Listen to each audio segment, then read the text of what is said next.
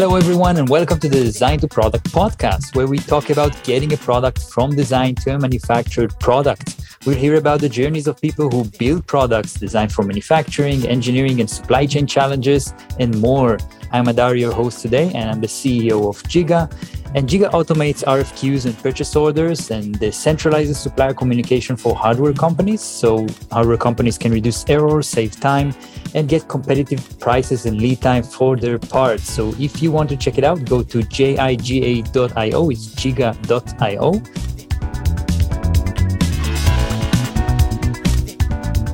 Our guest today is Nicolas Nadeau. Nicolas is the CTO of Halodi Robotics. Hello, Nicolas. Hello, Nadeau. Thank you very much for having me. Great being here. Great to have you. So maybe we can start by telling us a little bit more about Halodi Robotics. So Halodi Robotics is a humanoid robotics company. Been around 5-6 years or so now, primarily focusing on the R&D market at its birth.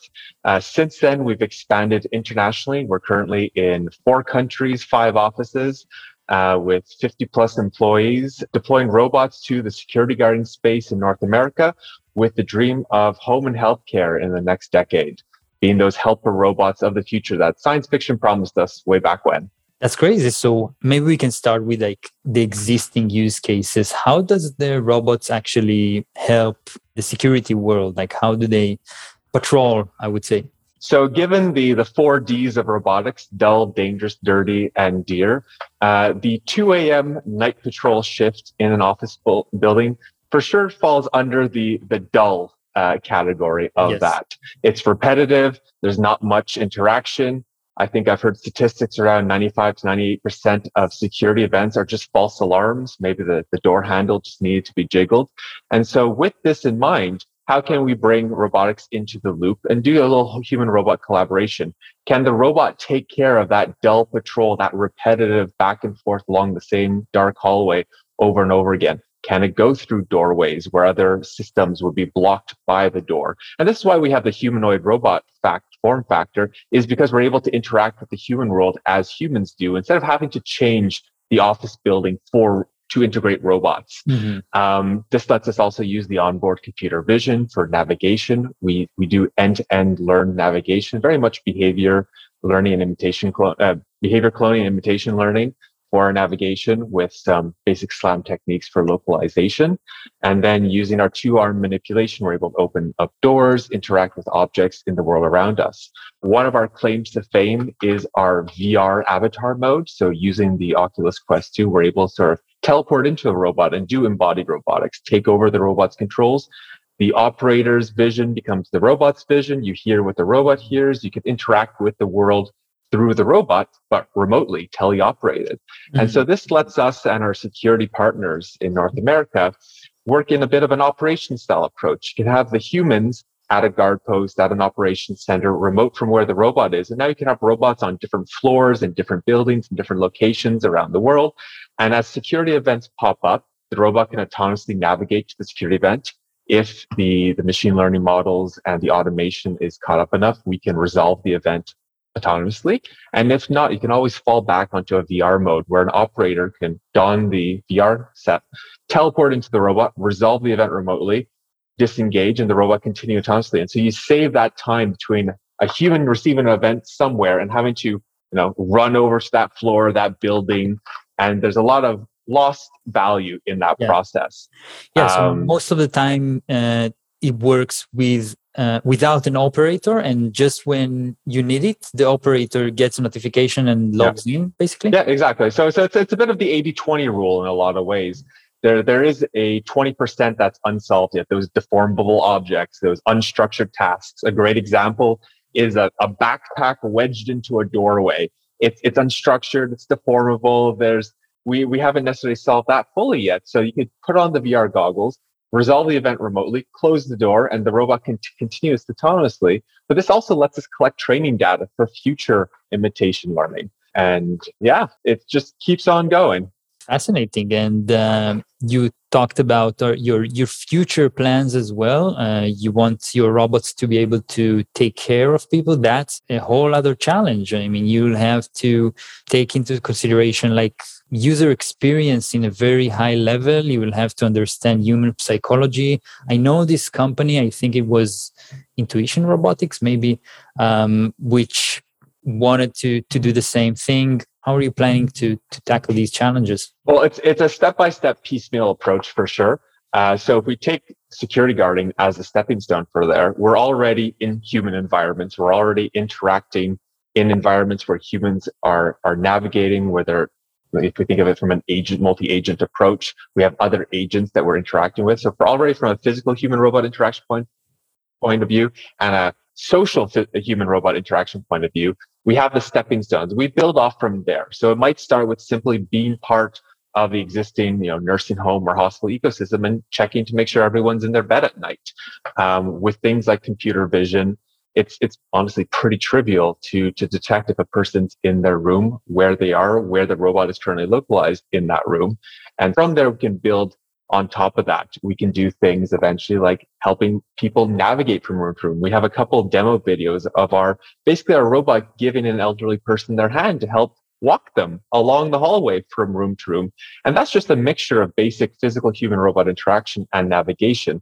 And it's very much a platform approach. Can we, with time, software updates and hardware updates, build and improve upon the existing platform piece by piece? Definitely from the social psychology point of view, I think there's a lot of work being done in our world, in society, bringing us towards a robot revolution where we will get more and more used to having robots around us, very much like Star Wars, where you see that world of droids and humans working together. It's just a matter of time. Got it. And so you're relying on market changes as well, and probably you will have to do a lot of internal work in order to develop the intuition for the robot to be able to take care of people. What about safety? Robots can do a wrong gesture near a weak person and it could be harmful. How do you take care of that? So I'll jump on two of the things. So you mentioned market changes. Well, definitely the labor shortage is helping accelerate a lot of those changes, with less people in the workforce are willing to do these dull, dangerous, dirty, and dear jobs. We're finding that robots are really filling the gaps from the market dynamics, and that's accelerating our acceptance of robots as a whole. And then we jump over to the safety side. It's a lot of it. Now you can look at your intrinsic safety and extrinsic safety. So extrinsic safety, we're looking at things like risk assessment. Is our application designed to be safe? We're not programming the robot to go at full speed straight down a hallway and then hit the e-stop and stop. But we're looking at making sure that what we design for the application in and of itself is safe. But from the intrinsic point of view, that's actually a bit of our claim to fame. Our robot at Halodi has the highest torque to weight ratio direct drive motors in existence on the market. They're actually designed custom in-house at Halodi. They're our Revo motor line. And so this is a bit of our secret sauce, being that we don't have major gear ratios. Most of our gear ratios are near 1-to-1, which lets us have everything back drivable. I remember back when I was doing my PhD in medical robotics, I was using a KUKA LBR EVA cobot to do medical ultrasound. And with the harmonic drives, you have a very high gear ratio where if ever you get into a clamping scenario with a subject pinned to a table, that would be a very bad situation because it'd be very, very difficult to backdrive that, to escape from that situation. Being that our robot is direct drive, being that all the joints are back drivable, compliant. We use a rope system internally for the drivetrain. We're able to make it passively safe. And using things like passive dynamics, a low reflected inertia, and our motor setup and design, we're able to make the application, inherently safe in a lot of ways. Even if you put max torque on the motors and swing the arm, you're not going to injure somebody because passively the robot's arm will resist that, and you'll be able to push the robot backwards. Got it. Are there any other challenges? So probably, you do put a lot of emphasis on safety. Any other challenges specific to humanoid robots that should interact with humans and should be very gentle? I think the biggest challenges isn't so much with the gentle side as a whole. Humans, especially with the humanoid form factor, humans have a much better innate understanding of how to interact with the system. When working with traditional cobots and things like that, we don't have an innate understanding of how the motion happens with a 7-axis, industrial robot. Even if it's made safe, even if it's extrinsically safe, even if it's intrinsically safe, we don't have an understanding of how the motions occur. It's very nonlinear to us seeing an industrial robot move around in our space. A humanoid form factor, however, really helps bridge that gap. We have a better understanding of how the robot will move through our space, will interact with our space. Being that our robot is, about 6 foot tall, 185 centimeters tall, so standard human height, we are able to interact with the human world as humans do. We're able to pick up boxes like a human would in a squatting pose. We're able to push buttons for elevators or open doors as a human would. And so this intuition and almost like nonverbal communication helps a lot with safety. Got it. So because humans treat the robot just like they would treat their friends or other humans, so it makes it more easy just because of the way it looks and the way it behaves. They know how to act with it. Yeah, exactly. So the best example I can almost think of off the top of my head is my robot vacuum at home bouncing around the house. I'm always have to dodge and dance around it because I never know where it's going next or how it's going to behave, because this puck on wheels on the floor does not interact with the environment as a humanoid would. Yeah, but humans know how humans behave. They have a lot of experience with that, so it makes it easier. You also work. You have a lot of experience in getting products to manufacturing. You work with startups. Do you have any tips for dealing with the different stages of getting a product to production? Yeah. So the biggest tip is definitely be very conscious about defining your volumes and your quantities with respect to your MVPs, your prototyping stage early on in the process, and understanding that there will be a transfer to production step. A lot of young companies, startups forget about that transfer production step. They put together a quick alpha prototype, clean it up a bit, call it a release candidate, and think they could just scale that up to production, not thinking about the implications of supply chain procurement, design for manufacturing, design for maintenance is a big one. Just because you can make it in-house and assemble it easily in-house, how are you going to maintain it out in the field? And this is a big one for hardware. Software, it's easy. You hit F9, recompile, and maybe you can send another update out. Yeah. Hardware is very expensive to maintain, and understanding what your deployment infrastructure looks like for the hardware, what your deployment target and site will look like for your hardware, what kind of services are accessible. If you're working at an aerospace facility, maybe you won't be allowed cell phone access there. How will your service support team be able to call back home and, debug things? If you are doing work in Southeast Asia, high humidity, high temperatures is pretty nasty for your electronics and PCB components. Are you IP rated? Did you do conformal coding around your PCBs? These are things that you might not think about when you're prototyping in-house, but will be very expensive if you have to fly back and forth from North America to Singapore to repair and replace components. One fun thing to always think about is your design review process, making sure that all your stakeholders are involved in the process. Did you call on procurement, supply chain, your technicians, and your assembly team? Those are some of the most important people to bring on board early into your design process, after maybe you got the jitters out and got the first idea working, but definitely before you go into a full-scale transfer production. My usual rule of thumb, I call it the rule of pi. It takes about 3.1 iterations to go from product idea to something that's, scaling up in production. Your first one's your alpha, it's your proof of concept. Does it work? Your second one's your beta. That's maybe the one you might deploy to a pilot site or two just to check. Your third one would be your release candidate at that point. Maybe you start certification with this, and that's something a lot of people forget about. A certification is very, very expensive, very time consuming, and you'll need lots of documentation for that. And your 0.1 iteration at the end is when marketing says, hey, can we change it to a different color blue? Or can we move this screw hole just a half a millimeter to make it easier?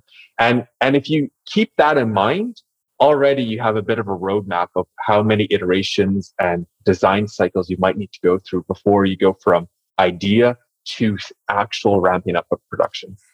Yeah, so many things to think about. And I think that especially in early stage, there's a lot of theories that say just get get something out there, just validate your product. But then you also have to think about all of these stuff.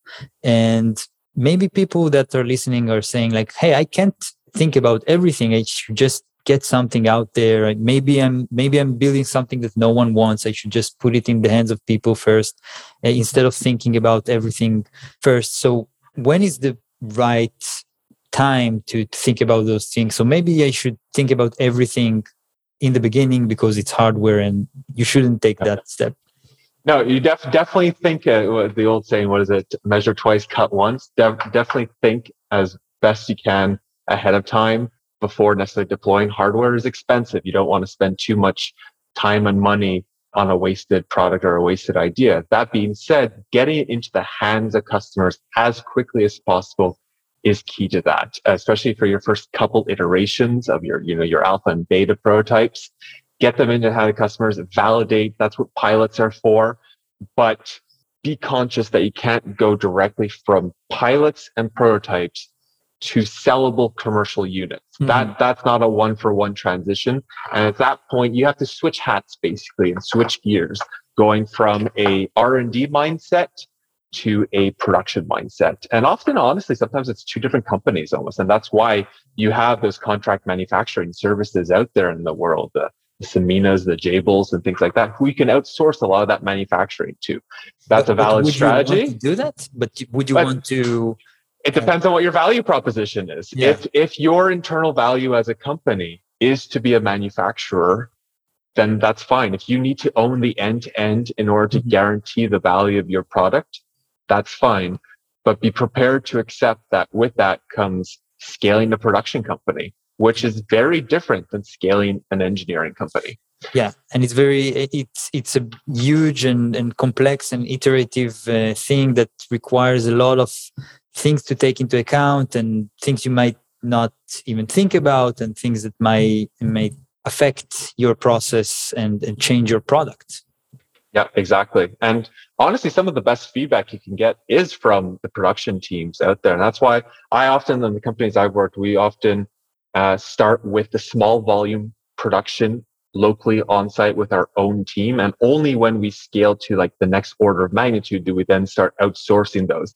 That way we can own, let's call it a single production line, if you will, and then we could copy and paste it to remote sites or contract manufacturers after we've debugged the production process itself, after we've had that closed loop understanding between the production team and engineering to get those quick feedback cycles. Mm-hmm.